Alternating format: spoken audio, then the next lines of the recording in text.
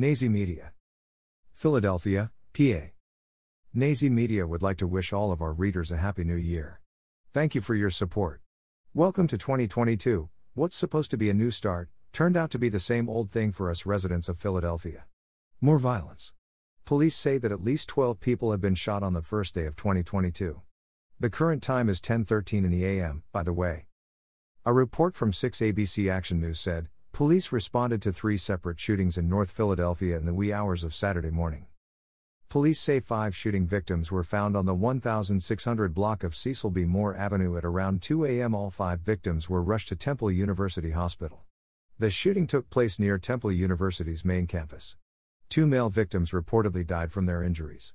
3 female victims were all last listed in stable condition. Police say the victims were leaving a New Year's Eve party when the shots rang out. Around 1:30 a.m., a man and a woman were found shot on the 100 block of East Lurie Street. Police said these 2 victims were also leaving a New Year's Eve party when they were shot. The male victim reportedly died from his injuries. The 2 female victims were last reported in stable condition. Police said the party was held in an auto repair shop. They also said the alleged shooter attended the party. Police were called to the intersection of 8th and Cambria Streets at around 2:15 a.m. They arrived to find 3 people suffering from gunshot wounds. No word on their conditions. Around 3:30 a.m. a man was shot in the leg on the 6000 block of Torresdale Avenue.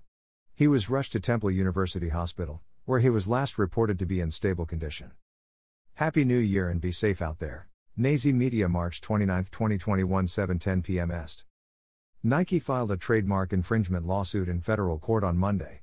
The suit was filed against MSCHF, a streetwear company. MSCHF is the company that worked with Lil Nas X on his new sneaker, Satan Shoes. Lil Nas Satan Shoes. NBC News, @NICUS, reported that Lil Nas Satan Shoes allegedly contains a drop of human blood in the soles of each shoe. The blood was reportedly drawn from members of the MSCHF team. There was immediate controversy all over social media after the announcement that Lil Nas X's new shoes contained human blood and was named Satan Shoes. Nike quickly moved to remove their name from the controversy by suing MSCHF. Lil Nas himself was not named as a defendant in Nike's lawsuit. We do not have any further details to share on pending legal matters.